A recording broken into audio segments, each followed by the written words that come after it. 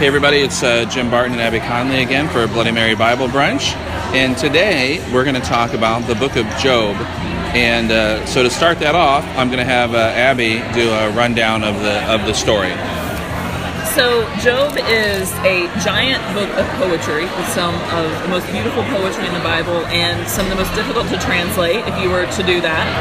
Some of the Psalms are worse, but poetry is notoriously difficult. And it tells the story of a guy who has lots of stuff and loses it. And in that, there's a conversation going on between God and Satan. And Satan here, we're using the very, very basic term of the word. Don't think devil and pitchfork, but Satan, the adversary. So if you want to talk about an angel of God or something like that, that would be more accurate than something that has its own realm. But you have these two entities talking about, there's this guy and he's doing really good and he's worshiping God and all of these things. And Satan says, well, of course he is. He's got everything he needs. He's got everything he wants. He has, why wouldn't he honor you and worship you? If you let me test him, then I bet things will change. So God says, okay, go on and do that. And so he does. He loses his material possessions, he loses his family, he loses his health. And he has 3 different friends who come to him, and they each say, dude, you must have really screwed up, you must have sinned. Whatever you did, repent, make this stop happening. And every time Job says, no, I was blameless. And throughout the entire dialogue, it is presumable that he remains blameless. He continues to follow God. And so it ends with God answering Job out of a whirlwind with kind of the well, who are you to ask? I stretched up the heavens, I made the entire earth, I made all of creation. Who are you to challenge me and what I choose? And it kind of ends there. It is interesting that Job is not a Hebrew name.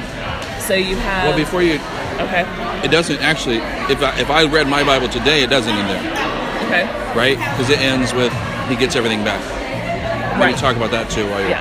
Yeah. So, his fortunes are restored. His sores goes away. He gets back more livestock than he had, more possessions than he had. He gets a new wife and kids, which is a little bit of the weird part of the story, because if your wife died and your kids died, here's 2.0 doesn't exactly, make up for the first thing. And the prosperity continues going forward.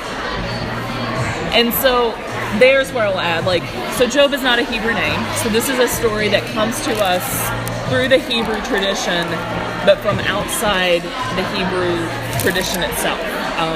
And there's not a clear, hey, we know for sure it's this, but we know the name is not within that specific tradition, but somehow got handed down as part of canon. So, when I read Job, I think Job is terrible theology. Although the part of Job I like is that it makes it clear that if you love God, that doesn't mean things will go well for you. Right? And I think it's interesting because if you read other sections of the Bible, you have this back and forth of the people of Israel turned away from God, so things got terrible for them. Then they got better, and then God was nice to them, and then they turned away from God and things got terrible. So in the book of Judges, that's in fact a specific rhythm, right, of the stories. Right. That's how they transition from folktale to folktale. And Kings is kind of the same thing. And Kings does the same thing. That's exactly right, where here's this king, he was a bad king, so things went shitty. He's a good king, so things went well. Yeah. So I like that Job clarifies that that's nonsense. But here's the thing. In the book, Job is right. And in fact, God sort of pokes at Satan, pokes at the adversary, and goads him into testing Job, right? None of Job's friends suggest that Job is being tested by God. And when Job has a conflict with God at the end, God doesn't even say, I was testing you. Right. I just watched, last night I watched the Training Day with Denzel Washington and Ethan Hawke. And in that, Denzel Washington puts Ethan Hawke in a ridiculous situation. Ethan Hawke gets out, and Denzel says, "Oh, you passed the test." And Denzel's kind of the villain in that movie, and so you kind of think like, I don't know, did he really pass the test, or were you trying to kill him and he got away, whatever. Right. God doesn't even give Job that you pass the test. God literally just says, did you set the boundary of the oceans? Right. Do you know this? Because I do and you don't. So I'm not sure, you know, if you're talking to somebody who's endured some terrible tragedy, my gosh, there's no comfort from Job. Right. And this is where, you know, we're talking around some theology that you and I both reject. Like, that whole, oh, someone died, God needed another angel. I call bullshit. Right. Like, no. And on even saying, well, God is testing me by putting me through this horrible thing, both you and I will say no. Like, this is not God. And so this becomes some really problematic for us theology in that whole, like, well, no, it's not God testing you. But God said, yeah, Satan, have a hand up. Like, have a go. The other thing that's not there is this idea that because we have God, God is with us through our suffering. That's not present in the book of Job. The what's the poem, The Footsteps in the Sand? Right. Why were there only one said, oh, that's where I carried you? God does not carry Job. Right. In fact, God just, I'm not sure what God wants Job to do. Just suck it up, I guess. Yeah, I mean, when you say the Footprints poem, it's like, oh, right, this is much more the Star Wars version of Footprints, where the sand people ride in single file behind the numbers. Right, right. Like, that's much more what Job is facing than, like, God walking with him through this. And so right now there's a movie out that will not be the blockbuster hit, that is called Silence, and it's based on a Japanese novel that I love by the same name. And it's the story in the 1600s of missionaries in Japan. This is after Christianity has been, there have been a lot of missionaries there, Christianity had taken hold, and then the empire struck back. No, not really, sorry. But the empire decides to just squash Christianity and get rid of it. And so there are two young priests who go on the search for Father Ferreira, who is rumored to still have been in Japan, and to see if there's any Christianity left. And so it's the story of persecution. It's the story of horrible torture. It's the story of things that were actually happening and Christians who were actually martyred for their faith. And so, you know, when you look at a story like that, and you know that this story is actually repeated, then this becomes even more problematic. Because part of that story is that the priests see an image of Christ, and the image of Christ speaks to them and says, I was suffering with you. Mm-hmm. I was with you through this. My suffering made the way for your suffering. So very different from, like, God in a kingdom far away and left us to deal with that. Yeah. So part of our post-Christian reading, I think, actually creates that problem a little bit more. Right. Because we have this story of God made a human who suffered with us. Yeah. But they don't have that. Right.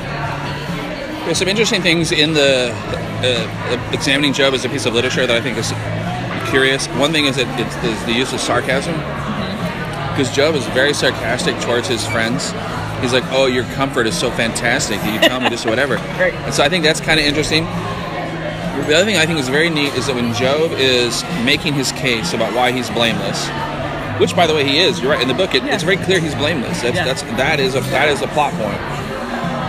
He talks about all the good work he did for the poor, and he talks about how he was fair to everybody, and he treated the hungry. And so it's interesting to me.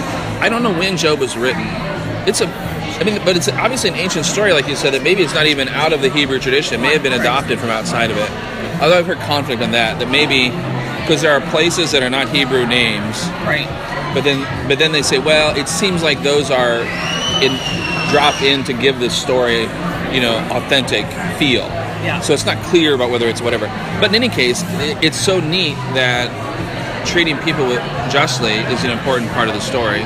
Even when he gives everything back at the end, which I'd like to hear what your thoughts are on whether that's a legitimate, was that written at the same time. But even in that part, there's gender equality in the sense that they name the daughters and the new daughters, and they do well too. So basically, they say not only does Job do well, but his descendants do well, including via his female children, which is kind of neat. It's a little feminism in ancient literature. Right. And that actually is a consistent practice, despite the fact that it's patrilineal endogamy and men inherit. If there's not a man to inherit, women do, and that's a consistent theme throughout Scripture, even Old Testament Scripture, especially Old Testament Scripture, I should say. Yeah, and so what was the question? So the questions were, when do we think Job became a piece of literature, and then what do you think about the narratives on either side?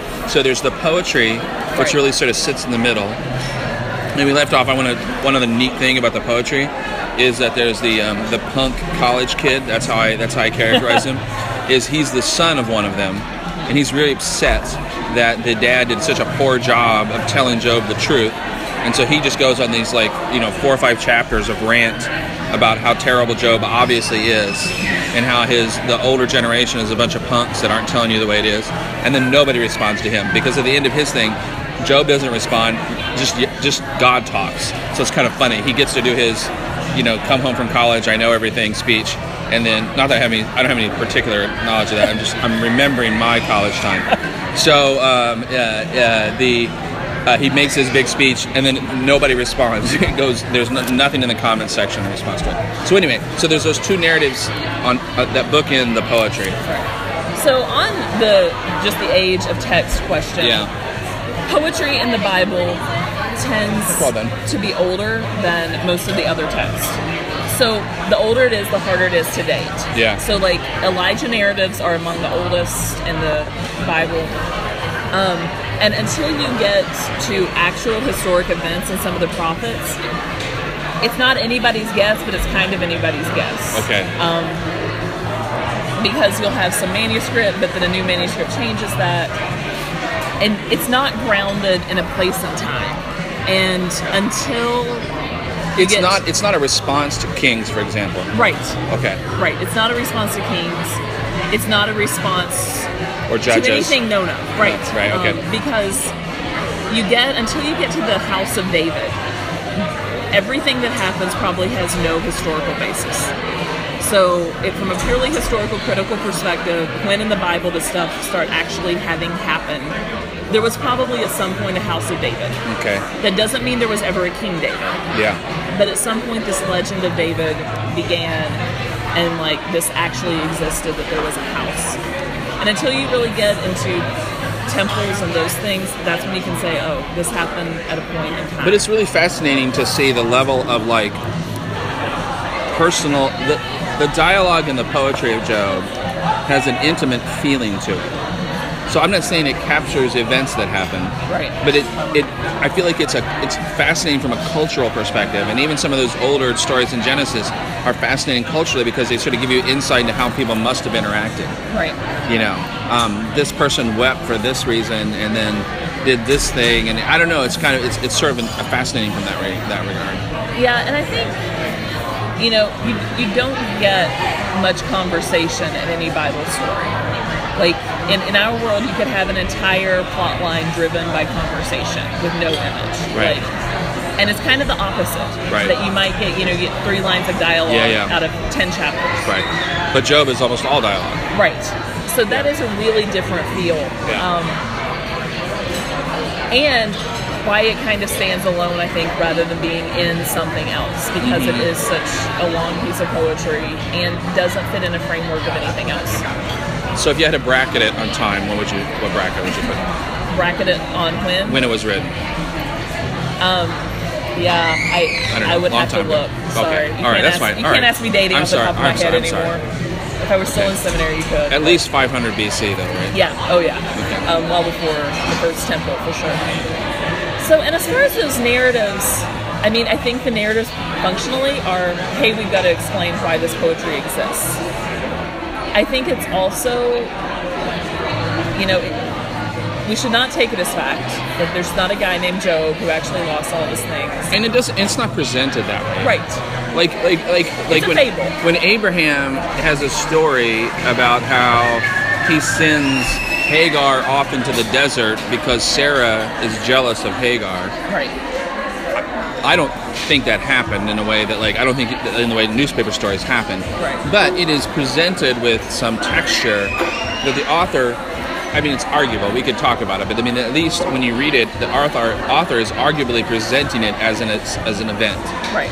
It's realistic fiction. Right. Job is once upon a time. Right. We're moving more into what we would say maybe fable. Yeah, rather for than sure. Fairy tale. Right. But, yeah, something that is meant to teach and instruct. And that's where you get the, like, hey, lose everything, gain everything back actually works. Yeah. Or gain everything back plus, because it balances out.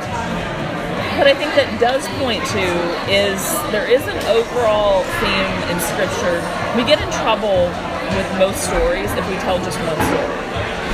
Yeah. So, because there's most always another story. Yeah. And another story that makes that kind of balance out. So, like, since we talked about David, and like there is a house of David, you get the story of Bathsheba. He sees another man's wife, he wants her, he works out killing off the husband so he can have her as his wife. Well, that's not exactly a stand-up kind of character. Okay, well, David also didn't get to build the temple. So those actions were not without consequences. Right. And I think that those narratives you're talking about at the end kind of point to that overarching story. For everything that, like, every horrible thing that happens, there is some kind of balance out in the world. Yeah. I think part of our struggle is also our faith, by merit of our society, tends toward individualism. Yeah. And when you look at stories that are almost universally communal stories, it becomes a lot harder. A people turning from God and facing consequences from it sits with me very differently than an individual who turns from God and then gets punished for it. Okay. This is probably like the date question, it's not fair, but do you think it's written by the same people, the narratives and the poetry? No, I think the narratives were added later as a way to frame that. I tried to look it up, but my dad's stuff is all pretty old. Yeah. And I find that typically stuff from 30 or 40 years ago is a little bit more slow to make a conclusion that was written by somebody else. Right, and part of the reason why is because different stuff was dug up in the desert since those books were written. That's true. And that actually has a significant bearing. Right. Okay, well, very cool. I think that'll wrap it up. And until next time, cheers. Bye.